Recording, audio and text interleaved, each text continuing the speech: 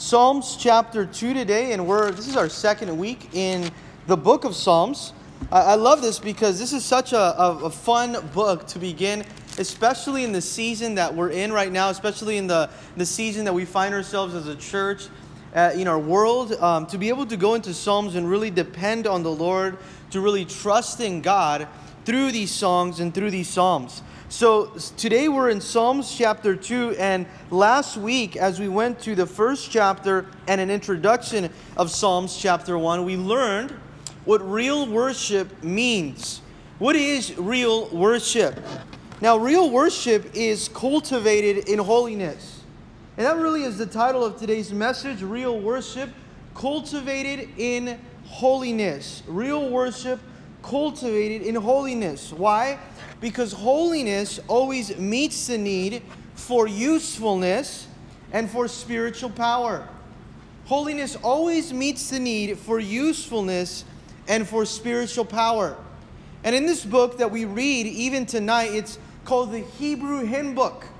It's called the book of Psalms, or the book of praises now that we've already studied. Someone once said, you know what, if you study the book of Psalms, it is like now a workbook on worship, and Proverbs now is the workshop of wisdom. Isn't that so true? That Psalms is the workbook on worship, and Proverbs is the workshop now on wisdom. And if you want a deeper, richer life when it comes to your worship, if you want a deeper and richer life when it comes to wisdom and to discernment, we must take these two books and let them be a part of our lives. Let them be a part of our devotion now. You see, in Psalms chapter 1, it was the psalm. It was the psalm where we learn we either are planted or we're blown away.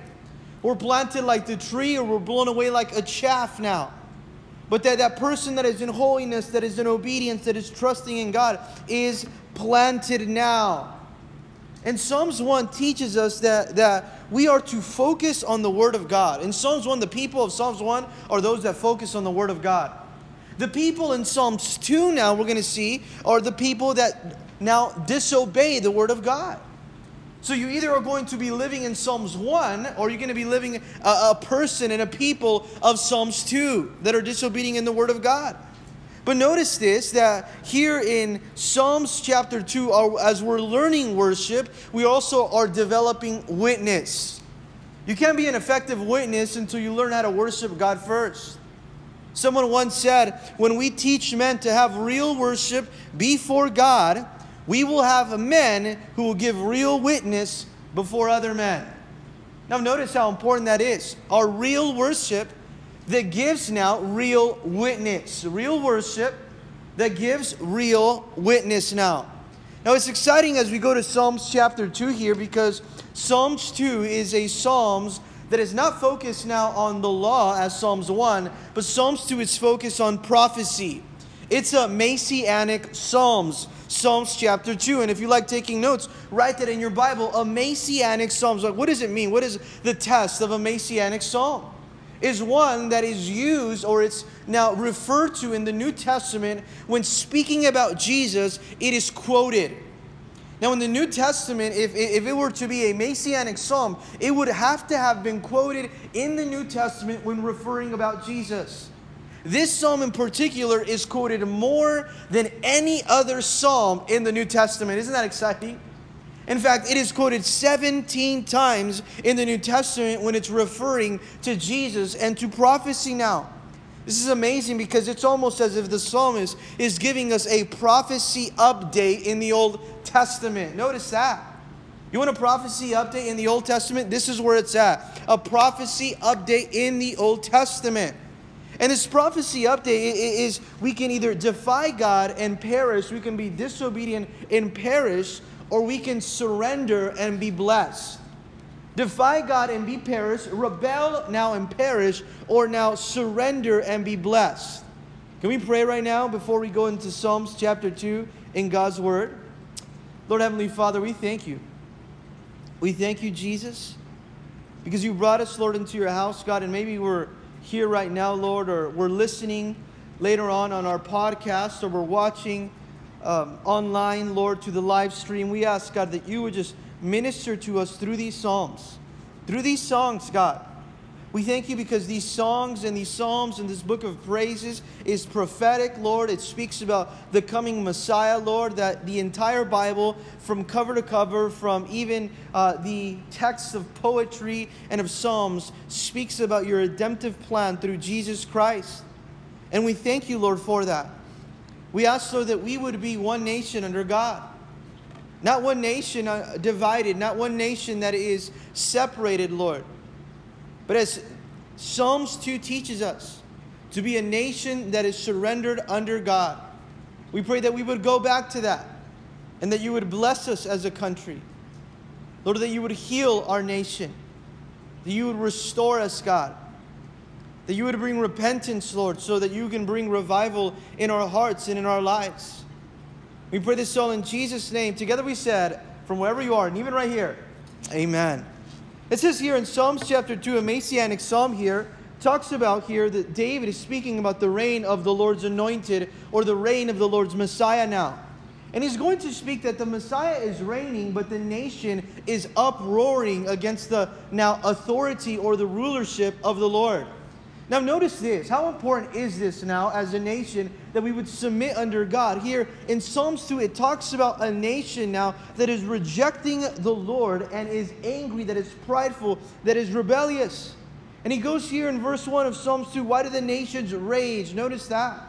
Why is it the nation is angry or in an uproar or raging here against now the Lord? And the people plot a vain thing.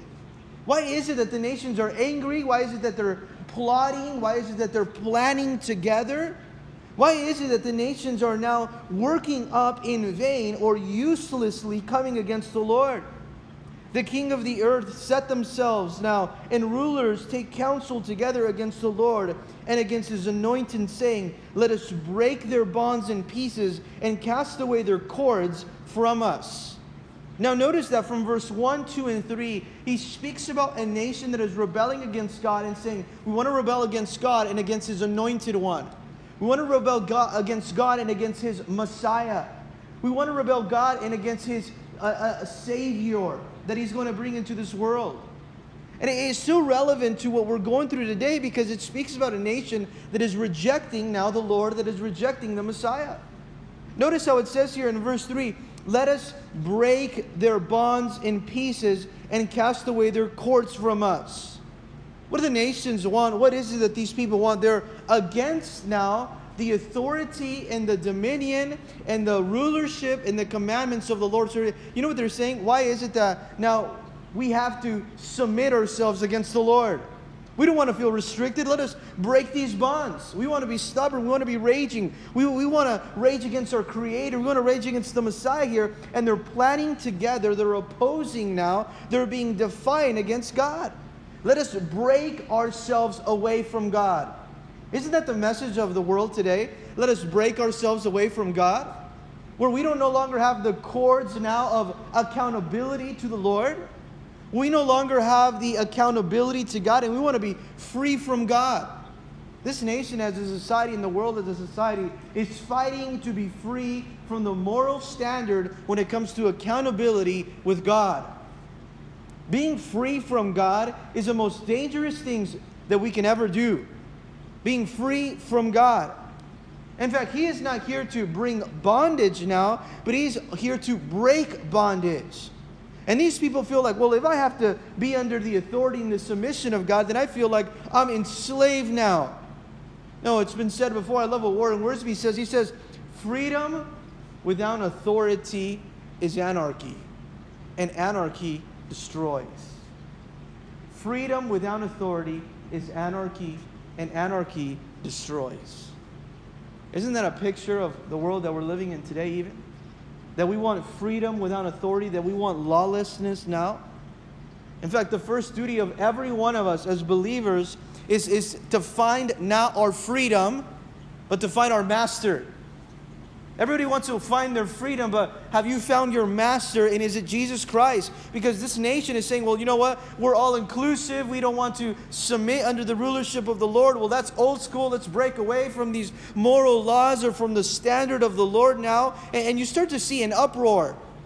You know what an uproar looks? It looks like a riot. You start to see an uproar in the nations because they're trying to become independent of God. When we become independent of God, it's very problematic because it brings lawlessness. It really brings a moral and a spiritual breakdown in society, and that's exactly what these people wanted. Now, there are often times in our lives where we say, well, you know what? Well, that's okay. We understand why the nation is uproar. And we can try to justify an uproar, but in the eyes of God, is it approved? That's what really matters. There's a difference in the way we see it and the way God sees it. And you notice here, they're saying, let us break their bonds in pieces, or let us break away from God, and let us break away from the Messiah. That small phrase, one nation under God, that is something that we have been trying to fight against. Do you see the lawlessness that takes place when we become a one nation under man? We must become one nation that is never independent on God, that we are fully dependent of Him. And it says here now, he who sits in the heavens shall laugh. The Lord looks at this and He laughs. Now, what does He laugh about? The Lord laughs about their thoughts when it comes to Him, concerning Him. The Lord laughs, it says here, and shall laugh. The Lord shall hold them in derision. Then He shall speak to them in His wrath and distress them in His deep displeasure. The Lord looks at them in anger and He terrifies them in fury. And this laugh is a laugh of strength. This laugh is a laugh of love as well. But then He's going to declare something as the Lord looks at them now, and He demonstrates His authority and His submission as Creator now, as He laughs at them, understanding that you guys don't understand who I am. You see, we are really finite people, right? We are so temporary people. We are so limited in our thinking, and God is transcendent. So He laughs, so you guys are trying to rebel against me. Do you see how the relationship here of the Lord, it says, yet in verse 6, yet I have set my king. This is what the Lord is saying. I have set my king on my holy hill of Zion. I have placed my Messiah there. I have placed the moral law in your hearts. You see, God has placed the moral law in our hearts. He is the moral law giver. He's placed the moral law. He's placed His Son Jesus on His holy hill. And notice what it says. I declared, I placed Him, I appointed my chosen king here. That's what He's talking about. For Jerusalem now, or my holy hill of Zion, that He should sit on the throne of my holy mountain. And we as a society, as a church, as a world, even a nation, we should accept either the judgment of our sins now, if we don't want to accept now God's judgment of our sin on the cross. You have an option. You either are going to accept the cross and how God placed the judgment of our sins there, or we're going to accept and try to carry the judgment ourselves. And He said, don't you realize the Lord is saying that I placed the Lord there? I placed the Messiah there, the Lord is saying here. Verse 7, I will declare the decree that the Lord has said to me. This is as of the Lord speaking, a prophecy of what the Messiah would say. You are my son, today I have begotten you. Ask of me, and I will give you the nations for your inheritance. This is now the Lord speaking about the Messiah. Ask of me. I've placed you there. This is so prophetic. He says, you are of the same essence of me. I am your father, and the nations shall submit to you. Notice what He says here in verse 8. I will give you the nations for your inheritance, and the ends of the earth for your possession. They will submit to you. You shall break them with a rod of iron, and you shall dash them to pieces like a potter's vessel. They will not be able to rebel against you and now conquer or be victorious. They will not overcome. They are powerless, and it is very vain or in their defiance. Do you notice how in verse 9 he's saying, you know what? The Messiah will never be overturned. Although He will be rejected, He won't be overturned. In fact, the Messiah will come, He's saying in verse 9, and He will break them now like a potter, break them in a potter's vessel, or dash them into pieces. What does that mean? It's almost as the king that would make a symbol before he went out to war with a rod of iron to dash that clay vessel into pieces to say, we are not going to be overcome. We will not be overturned. Now therefore, verse 10, be wise. This is what the psalmist is saying. You are acting foolishly, rejecting the Lord, but be wise. What is the exhortation for us today? To act wisely. But look what he's talking about. O kings of the earth. Be wise, leaders of the earth. Be wise, people of the earth. Now therefore, be wise, O kings, or leaders on earth. Act wisely now. He's warning us. He's giving us instruction here. Be instructed, you judges of the earth. Learn about what here accountability means. Serve the Lord with fear and rejoice with trembling. See, that is there where the beginning of wisdom is, in fear. And that is an exhortation for us as a church, as a people of God, as a now disciples, even as a country. Look what he's saying. You should submit and serve the Lord with what? With fear.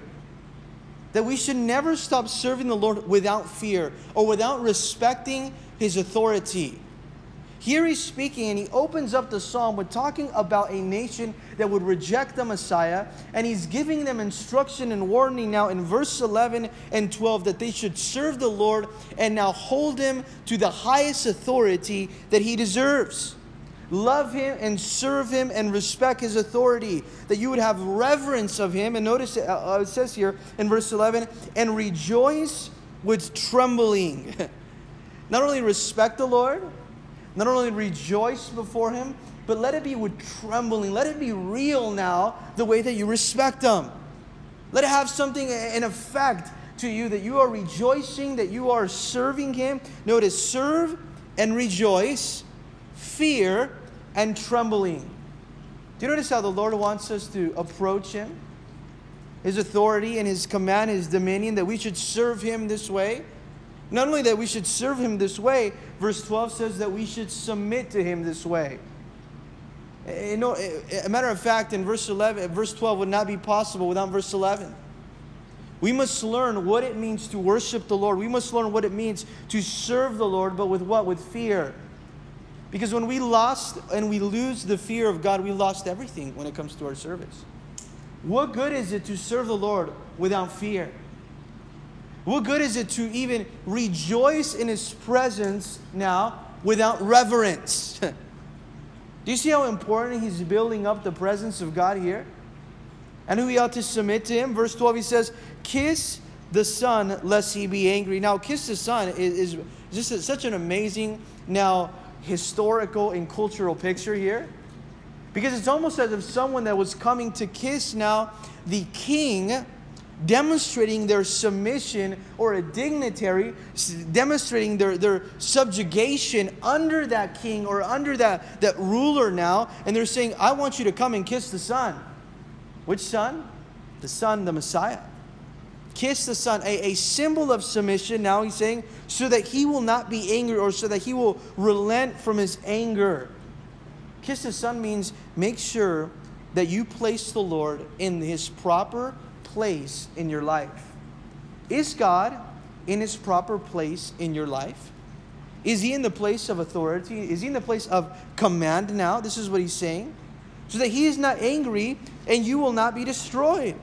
And you perish in the way when His wrath is kindled, but a little. You see, when you see the wrath of God that being kindled and fired up, you're going to perish. You will be destroyed, now he's saying, in the midst of all your activities, if you do not submit. Submission is so important, and this is what happens when we have a moral breakdown in society, in our culture. We start to see people turn their back on God, and you see now the depravity that takes place when we try to become independent of the Lord. This is what the same type of nation He is describing here. Blessed are those, he ends here in verse 12, who put their trust in Him. Now you're going to notice from chapter 2 and on of those chapters that we will go through tonight, that He's always taking His eyes off of Himself and putting His eyes on the Lord. And I think that tonight, it's very important that we take our eyes off ourselves and put our eyes on the mercy of God.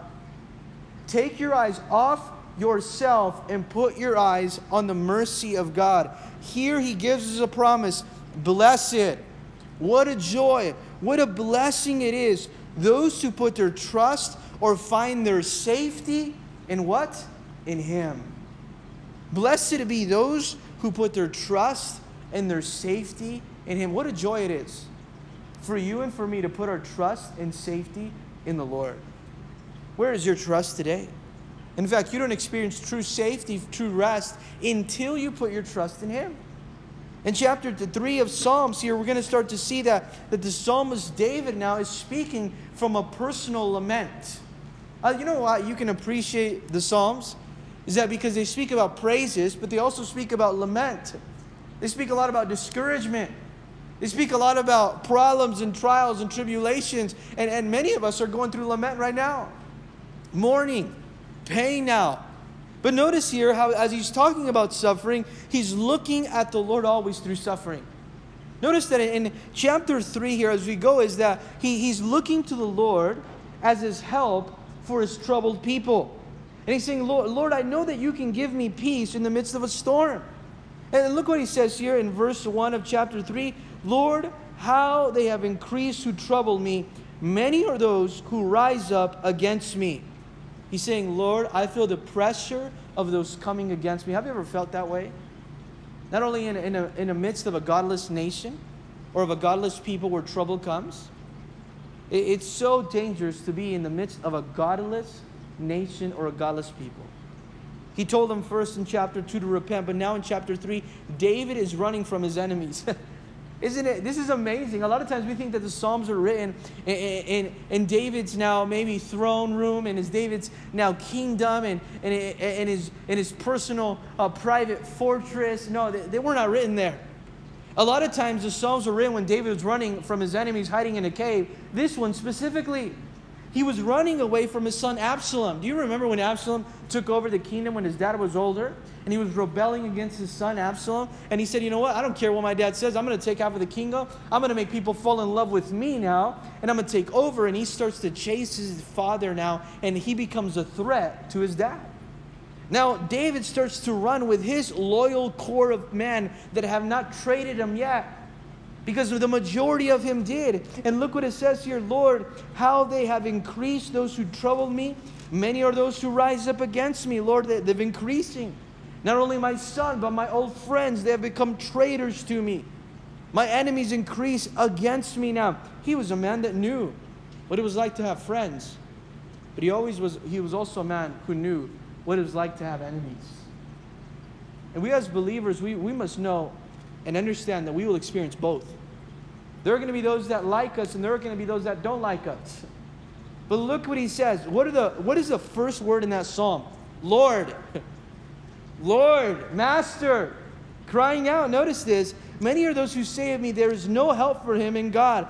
People were looking at David's life and he's saying, you know what, not even God can rescue him and help him at this point in his life. His family's a disaster now. And they believed that David was beyond the help and the reach now of God's protection.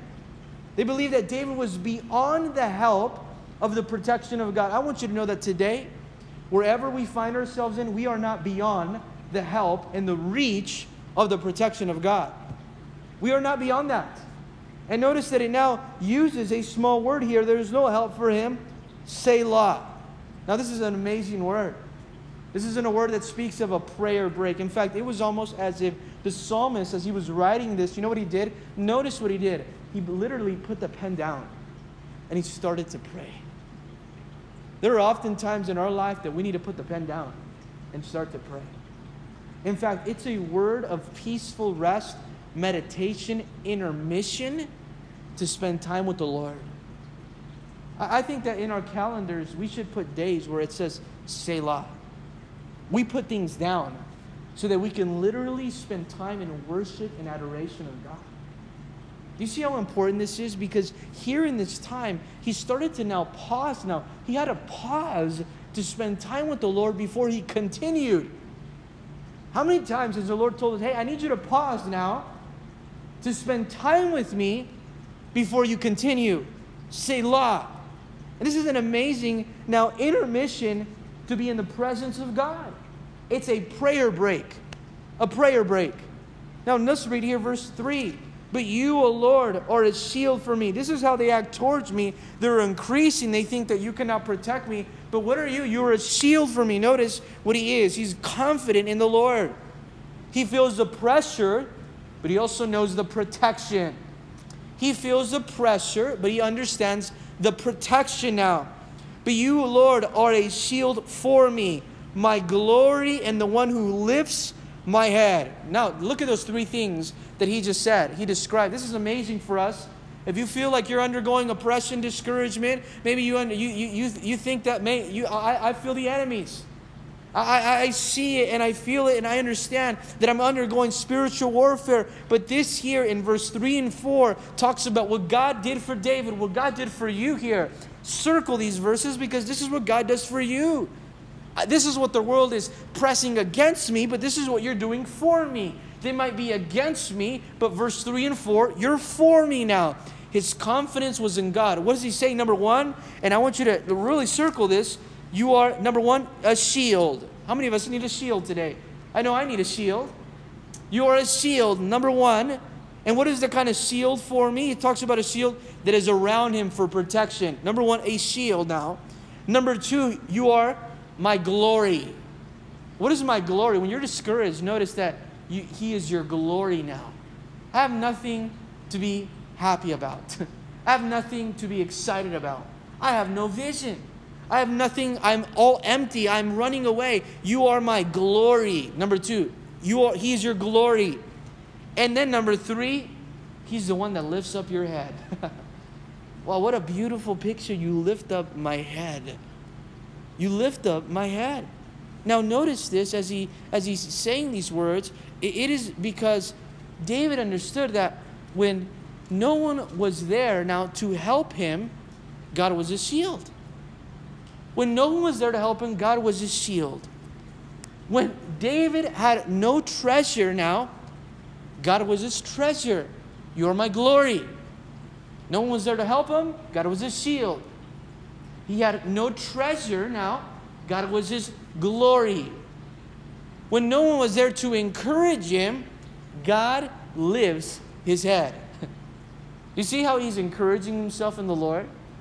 He learned that the Lord was the source for everything in his life. For protection, a source of glory, and a source of encouragement for the Lord now. And notice as he goes on in verse 4, it says, I cried out to the Lord with my voice. Who did I cry out? To the Lord with my voice. Not only in my mind, but with my voice I cried out to the Lord. Listen what he's going to say here. And he heard me from his holy hill. Where did he hear me from? I cried out to the Lord and he heard me. He brought encouragement. He brought glory. He brought treasure. He brought protection from his presence. I cried out to the Lord and he heard me from his presence. See, David knew what it was like to have enemies. But David also knew what it was like to be in the presence of God. You see, when we realize and we dwell on our enemies instead of dwelling on the presence of God, we become defeated. Do you understand why David wasn't defeated? He might have been not on the throne, but Jehovah was still on the throne. He might have been casted to the side by his own son. But notice one thing, that David understood, the man after God's own heart, that he was crying out to the Lord, and the Lord he heard. That word he heard means he answered me. The Lord answers you from where? From his presence. The Lord answered me now. He knew how to worship David. He knew what it was like to commune with God because he spent time praying. You see, you will never know how to worship if you don't know how to pray. Because prayer now is the beginning of our worship now. And as he was cast off the throne, he knew that Jehovah was still on the throne. And what David is doing here is he's crying out to God in prayer. Our prayer life is so important. There's a guy that called me today on my way to church. And he said, I want you to pray for me because I feel like I lack now this drive. And I was like, you know what's the problem is that you're looking for motivation instead of inspiration. And there are a lot of times that we look for motivation in the world instead of inspiration from the Word of God. And that's exactly where passion comes from. from the inspiration of the Word of God. Notice David knew that. In fact, he says, as I feel the pressure in verse 5, look what he says here. I laid down and slept. How many of you guys have felt like, man, I feel so anxious that I can't sleep? David went to God. He now took it to God and left it to God, and he went to bed. Isn't that amazing? He spent time with the Lord, and he says, in Jesus' name, amen, I'm going to sleep. How many times have we not done that? Oh, Lord, I'm going to pray, and after you pray, you toss and you turn, you try to figure it out still. No, you already prayed about it. Go to sleep now. In fact, he's saying, the Lord has given me rest in the midst of stress. And a lot of times that's what we need, rest in the midst of stress. In fact, he said, I lay down. Why did he lay down and sleep? Because he was in the presence of God. I laid down and slept, and I awoke. Both of those, the sleeping and the waking up, came from the presence of God. I slept and I woke now, and he was safe in the presence of God. He was sustained in the presence of God. Why? Because he sustained me. You know what sustain means? It means that he carried me and he was watching over me. Isn't that amazing? It's almost like a parent that is carrying now their child. I'm sustaining him. I'm carrying him, but I'm also watching over him. And he was resting in the presence of God. Are you resting in the presence of God? There are times where you are so tired, and the reason why you are restless is because you haven't surrendered in the presence of God. Are you resting in the presence of God here? He's saying, I'm still able to rest because God's sustaining power is over me, is watching over me. And he goes on and he tells us this, I will not be afraid of 10,000 of people who set themselves against me all around. I'm not going to be afraid. Circle the word, I'm going to go to sleep, and I'm not going to be afraid. There are times we look at the world around us and we see the evil, the wickedness. And he saw the evil, he felt the wickedness. But in verse 6 it says, I will not be afraid. That is something that we all need to hear today. I will not be afraid of what? Of even 10,000 people. There are times we're afraid of one person. I will not be afraid of 10,000 people who surround me as enemies on every side, because God is my protector. I have nothing to fear. God is working on my behalf. Notice this, not only is God working on my behalf, God is working on my behalf even while I'm sleeping. That's why I'm able to wake up this way. God is working on my behalf while I'm sleeping. I am confident and I do not doubt God. The reason sometimes that our hearts are filled with fear and not rest is because we're battling with doubt. And doubt is the enemy of peace. It really is. That's what he's saying. I can rest and I will not be afraid. Verse 7, look what it talks about. It talks about a deliverance. Arise, O Lord, save me. This was his expectation now. The word save me, write this in your Bible, speaks about almost as it's in its classical now Hebrew now text, speaks about give me room to breathe. How many of us feel like that sometimes? Lord, I just need some room to breathe. Oh Lord, arise, save me. He's trusting God to save him now. He says, for you have struck all my enemies on the cheekbone. You have now defended me. Not only does he say, save me now, he says, you have broken the teeth of the ungodly. Salvation belongs to the Lord. Your blessing is upon your people. Do you notice that? David doesn't look only to the Lord for protection, but he also looks to the Lord for victory. In prayer, the Lord not only wants to provide to you protection, but in prayer, the Lord also wants to provide to you victory. And David is refusing to take the credit because it was the Lord's. Notice that in verse 8 he says, salvation belongs to who? To who? The Lord. You have struck. You have done this. You have defended me. You see, David knew that what God wanted from him was his love and his obedience. And all he needed to do was to trust him. In fact, David at this moment, he didn't even have the possession of the ark of God. He didn't have the ark of God, but he had the God of the ark. Notice that.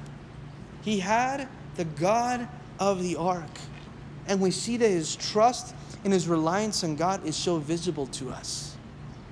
Now notice what, as he's praying for this protection and his victory, we go now to Psalms chapter 4, because now he speaks about here the safety and the faithfulness of God and his complaint now against the wicked. David was a man that understood wickedness. He knew what it was like to live in a certain sinful time. He knew what it's like for those people that were closest to him to betray him and to speak about him and to turn their back on him. And he experienced all of that. But notice that in Psalms 4, he speaks about the safety of now the faithful. And it says this, hear me when I call, O God. Notice that this is a prayer now. A prayer to God. And then he speaks to men. He's going to say here a few things as he opens up. He says, hear me when I call, O God, of my righteousness. Why, O God of my righteousness? O God, the only one that can declare me innocent. In this Psalm, Psalm chapter 4, we see a prayer with a lot of passion. When was the last time you prayed with a lot of passion? This is a prayer with passion. O God, the only one that can make me innocent.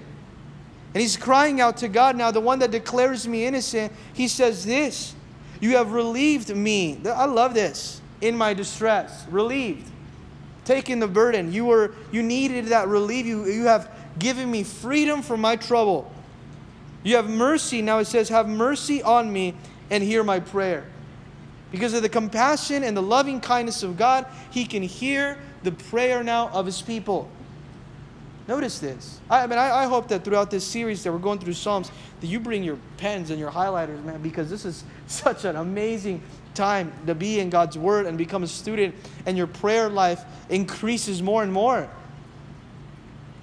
He's crying out to God. He says, have mercy on me and hear what? My prayer.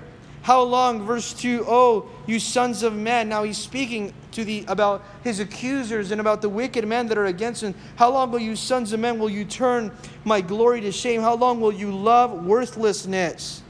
How long are you going to keep speaking about me? How long are you going to talk about me behind my back? How long are you going to try to ruin now my reputation and bring my glory to shame and now speak lies about me? How long are you going to do that? Notice that he's becoming impatient. How long is he going to be? And speak falsehood, lies. You know, lies travel so fast. You've noticed that deception is so thick and is so heavy in our culture today. Deception, not truth, deception. Deception. A lot of people say, you know what, well, we ought to give love. We ought to give love in a time of deception. Somebody asked me, what is love this week? First thing that came to my mind, and I don't think I've ever answered this way, but they said, what is love, Art? I said, love is truth. Because truth is Jesus. And you can't have Jesus without truth, and you can't have love without it either. Love is truth now. And what he needed in his life was truth. Because of all the deception that was taking place in his life, it's been said before that lies can travel halfway around the world before the truth has a chance to put its boots on. You see how fast the lies travel, but the truth not so much? In fact, it says here now, but it says, how long will you speak falsehood? But no. Listen to his confidence now. But no, now he's telling these men, but know that the Lord has set apart or has now preserved for himself him who is godly, and the Lord will hear when I call to him. He's speaking to them. Don't you understand? Don't you know that God is going to now preserve the godly? He set apart the godly. And he is now bold because he's first blameless.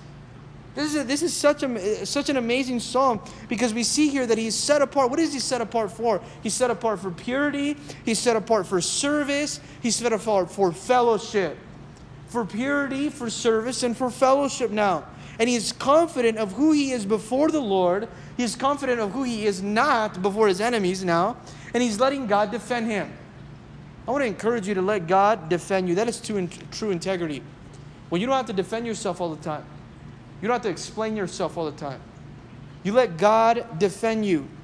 And he calms himself now. Verse 4, he calms himself now because he's angry, he's passionate, he's zealous now. He's angry, like, you better know, he's saying. that God has preserved me. He's going to hear me when I call to Him. But verse 4, he says, you know what? I'm not going to get emotional. I'm going to calm down. How many times have you have to told yourself, calm down? Now he says here in verse 4, be angry. This is something you circle and underline. Be angry and do not sin. The problem is that we're angry and we let our anger lead us to sin. Yes, be angry. Have a righteous anger for injustice.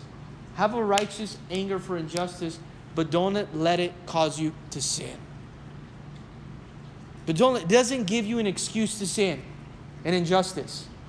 Be angry. Yes, you can be angry about this, but don't be overcome by your emotions now. Don't sin by letting anger control you or dominate you. Protect your heart. In fact, look what he says. This David, it must have been a guy. I love David. He was in the shepherd's field. You know, he had a lot of time to think and to take naps. Because look what it says. Meditate within your heart on your bed and be still. Just go to bed. Just go back to sleep. You're angry, just take a nap. In fact, sleep on it. You're angry, don't do anything. Sleep on it. Lay down, rest, meditate. Look what he says, protect your heart overnight. The word meditate means to wait now on the Lord. And look what it tells us here. And be still. Remain silent when you're angry. A lot of people ask me, I'm just so angry, I don't know what to do. Don't do nothing. What should I do? I'm angry. Don't do nothing. That's what you should do. In fact, you should pray and wait. And let the Lord minister to you. Let the Lord minister to you. Wait and let the Lord minister to you. That's what he's saying. Let the Lord minister to you. Verse 5. Offer sacrifices of righteousness. Why is it important that we do not let righteous anger cause us to sin? Because they will not offer the true sacrifices. We will offer sacrifices that are not acceptable to God. Offer sacrifices in the right spirit. That's what he's saying. Offer sacrifices of righteousness. Do not offer something to God with an angry heart. Do not offer something to the Lord with an angry heart. Verse 5, it says, and put your trust in the Lord. Well, I'm angry, but I'm going to wait. I'm going to meditate. I'm going to sleep on it. I'm going to be still. I'm not going to offer God something in anger. And I'm going to put my trust in the Lord. This is a picture of rest, guys. This is a picture of what it means to let go and let God. Now, we ought to trust what it says, trust in the Lord. This is true leadership here. Because he knew, and we should know, to trust in the Lord before we trust in any other leadership. Trust in the Lord before you trust in any other leadership. Verse 6 it says, there are many who say, who will show us any good? Lord, lift up the light of your countenance upon us. He's saying here, there are some that are going to say, where's any good can it come from them? So he's crying out to the Lord and saying, oh Lord, lift up the light of your countenance upon us. The light of your countenance upon us. Lord, let your smile shine upon our faces. Lord, let your countenance, let your face shine upon us in a way that it's favorable. Put gladness now in our hearts. He says this now. You have put gladness in my heart. Now, notice this. Maybe you're struggling with anger. Say to the Lord, Lord, I want you to put gladness in my heart. For David, he knew that there was gladness in his heart. But he also knew who put it there. Isn't it amazing that God grabs gladness in fellowship and he says, David, I'm going to bless you right now. I'm going to put gladness in your heart. I'm the one that put it there. I'm going to put joy in your heart now. I'm going to give you greater joy. And look what a gladness it's going to be. It's going to be more than the season that their grain and their wine increase. More than anything that you can compare to the possessions that the wicked and the evil have. The gladness that God gives you is abundantly more. And it's more of a real blessing than any possession can offer you. More than the grain and more than the wine. The gladness that God puts in your heart is worth more, is more meaningful. It's a more value now of anything in any season of prosperity. The value now here of the gladness that he puts in you. In fact, it says nothing can take away that gladness away because he put it there. And he says, I will both lie down in peace and sleep. Now, what is up with David and sleep? I will both. He's like saying, you know what, guys? I'm going to wrap this up now because it's time for me to rest in the Lord. And he says here now, I will both lie down in peace. Circle in peace. I'm going to sleep. I am going to rest now. They're chasing me down. Absalom is coming after me. My traitors are coming after me. But look what he's saying as he's continued to, here in Psalms chapter 4, I will both lie down, not only lie down, but in peace and sleep. For you, circle the word, alone. You alone, O Lord, make me dwell in safety. You alone keep me safe. He knew that it was only in the Lord that he can find safety. You alone give me safety. Not anything else, not anyone else. He is secure. He is safe in the presence of God. He is not secure and safe in his circumstances. He is not secure and safe in his feelings. But he's saying, I don't have to be all panicking. There's so many Christians on panic mode. Just stop. Stop being on panic. Do you see that he is now the one that's actually running away from enemies and he's not panicking? He's not panicking because he's fellowshipping with God. He might be in trouble, but he's not panicking. He might be in trouble, but he is not panicking. Why? Because he is still worshiping. You cannot worship and panic at the same time. Have you ever tried that? He is worshiping, he is not panicking. Now, let's look at chapter 5 here quickly as we go to it, because chapter 5 is such a good chapter. And it talks about here the guidance. Now, it's a prayer of guidance. This is a song. I was studying Psalms chapter 5 this week, and it reminded me of this old Maranatha song that we sing in Calvary Chapel, right? Growing up. And if you want to look up this song later today, I recommend it. It's so classic and vintage. But they've literally turned this entire psalm into a song, and it's a prayer for guidance. Look at the guidance now. This is now David as he's grinding in discouragement. He might not be panicking, but he did have moments of discouragement. And look what he says. Give ear to my words, O Lord. Give ear. Number one, give ear to my words, O Lord. Consider my meditation. Consider my meditation. Give heed to the voice of my cry, my King and my God. Isn't this amazing here? Give ear. Then he says, hear, again, to give heed, hear, and consider. Give ear, hear, and consider. That is his cry. O Lord, give ear. O Lord, hear. O Lord, consider. Pay attention to my meditation. Look at how I'm groaning. Listen to my cry now. My King and my God, I'm praying to no one but you. For to you I will pray, or only to you I'm praying. Only to you I'm turning. My voice you shall hear in the what? In the morning. My voice you shall hear in the morning. I'm only going to pray to you, and my voice you shall hear in the morning. You see, he went to the Lord in the morning to receive strength and to receive joy so that he can make it through the day. So that he can make it through his adversities. This man, David, was a man of intimate fellowship and devotion with God. The morning, in fact, was the most important part of his day. The morning. The morning is the most important part and should be the most important part of your day. Because it's a time where you separate yourself to worship, to pray, to have a devotional time. And I want you to know this, that devotional time is not only reading and praying. In your devotional time should also be included worship. And maybe you say, well, my devotional time right now is a little dry. Is there any worship there? Are you worshiping in your devotional time? Are you worshiping in your devotional time? Because it doesn't become real devotion until there's worship involved. Now notice what he says here. In the morning, O Lord, in the morning I will direct it to who? I will direct it to you. I won't direct it to the media. I won't direct it to the news. I won't direct it to my spouse. I won't direct it to my panic. I will direct it to you now, and I will look up. Hey, stop. pray, worship, look up. Don't look out, look up.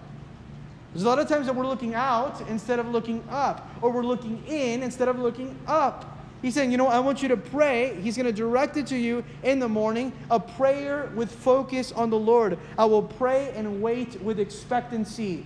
I'm praying and then I'm waiting now on the Lord. I'm waiting with expectancy. Notice that. Each morning I will pray and I will put myself in the hands of God and wait with expectancy now.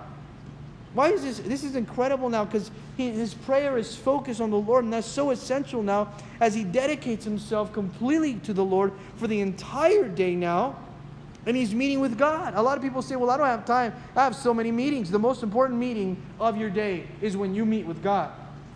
That is a meeting that you should have every single day. He has to go to receive his commands. He has to go to be a great leader, because he definitely here, as David is a leader now, he has to know that to exercise leadership, he must be under authority himself. If you want to exercise leadership, you must be under authority. The worst leaders don't know what it's like to be under authority. He knew what it was like to be in authority. In fact, he says, verse 4 through 8, he reminds himself of the attributes of God to give himself peace. You're panicking? Remind yourself quickly. What are the attributes of God? He's loving. He's faithful. He's full of grace. He's never failed me. Instead of panicking, notice how he reminds us of the attributes of God now to dispel discouragement. You want to get rid of discouragement? Remind yourself of the attributes of God. For you are not a God who takes pleasure in wickedness. Verse 4. Nor shall the evil dwell with you. You're a just God. The boastful shall not stand in your sight. You hate workers of iniquity. You shall destroy those who speak falsehood. The Lord abhors or hates bloodthirsty and deceitful man. You are a God that is a God of justice now. Notice here. You're a God that knows the contrast and keeps the contrast between the wicked now and the blameless, and the wicked and the godly now. You take no pleasure. You don't tolerate sin. You don't tolerate pride. Pride will not stand in your presence, Lord. You hate those who do evil and the workers of iniquity and those that murder. You hate that. Our actions matter before God. Here David is saying this. But as for me, this is something that we all have to circle. That's them, but as for me. If you were here on Sunday, you remember that in 1 Thessalonians chapter 4, it says, lead a quiet life, labor with your own hands, and what else? Mind your own business. Mind your own business. But as for me, that's them. God will take care of them. But as for me, remind yourself this. God's going to take care of them. But as for me, you see how he's so confident now? That he is so centered? This is a leader that is centered now.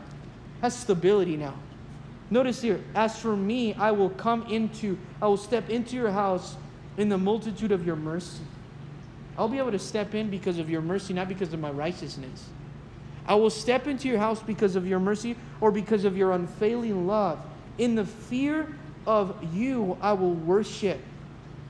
Worship comes from a fear of God, in reverence and in awe. That word fear, that means awe. In awe, I will worship you in your holy temple, towards your holy temple. Notice, this is exactly why we come to worship at the temple. Because we want to gather and commune with the Lord in His holy place, in a place that He has reserved for worship as well. It doesn't mean that you can't worship Him wherever you are. He's saying, I'm going to worship toward the temple now. Here He's saying, I'm going to lift my hands. I'm going to be in awe now. As for me, that's what I'm going to do. I'm going to rely on God. As for me, what are you doing today? What are we doing today? Because he was either going to be worshiping the Lord or he's going to be conquered by his enemies. Or he was going to be conquered by his enemies. Notice here it says, lead me, O Lord. I need direction. We all need leadership. In your righteousness, because of my enemies, make your straight before me. O Lord, lead me because of my enemies. He didn't say, I want to lead myself even though I have enemies. He said, make your way straight or plain. Make your way obvious before me so I can walk right through that path. Make your way obvious. How does God make His way obvious before you? A lot of times we say, we don't know what to do. His way is so obvious in His Word. When you open up the Bible in your devotional time, maybe tonight, open up the Word of God and say, Lord, just make it obvious to me. What should I do? Lord, just make it obvious. Just make it obvious as I read the Word. Notice in verse 9, for there is no faithfulness in their mouth. In their inward part is destruction. Their throat is an open tomb. They now flatter with their tongue. Pronounce them guilty, O God. Let them fall by their own counsels. Cast them out in the multitude of your transgressions, for they have rebelled against you. O Lord, you handle them. O God, I know that you are the one that can now come against and pronounce, declare them guilty. Let them be caught up in their rebellion and their sin. Give them what they deserve, Lord. Verse 11, but let all those who rejoice in you put their trust in you. Joy comes from where? When you put your trust in Him. He prayed for blessing now. Let them ever shout for joy. God gives us a permission to shout for joy in His presence because you defend them. Look at, you defend them. Let those also who love your name be joyful in you. We can be joyful in the Lord. Those who put our trust in Him, those that are now defended because of Him. For you, O Lord, will bless the righteous. With favor you will surround him with a shield. Favor, with loving kindness, God is going to surround you. He's going to, that word favor means He's going to spread now His arms around you. Favor means I'm going to spread my loving kindness around you and I'm going to protect you with them. Today, can we pray as we end right now? Can we pray for favor? Can we pray for favor? That is one thing that the Lord wants to give us, favor. His word says it. He can make it plain for us with favor. Let's go ahead and pray right now that the Lord would give us favor as He protects us now in any situation and wherever we find ourselves. That we would say, Lord, in the morning, I cry out to you in the morning. And I'm going to look up. And I'm going to be still. And I'm going to wait expectantly for your favor. Can we pray? Lord Heavenly Father, we thank you, Lord, for tonight. We thank you because you're again letting us open up your word in the book of Psalms. Lord, let it be plain to us. Make your way straight before us because of our enemies. We pray, Lord, for our nation right now, that it would be a nation under God. And that as we are so maybe confused with the things of this world, Lord, that you would make it plain before us, Lord, the truth. That we would not be led astray or deceived or turn from one side to the other, but make it plain before us. We pray this all in Jesus' name, and together we said, Amen.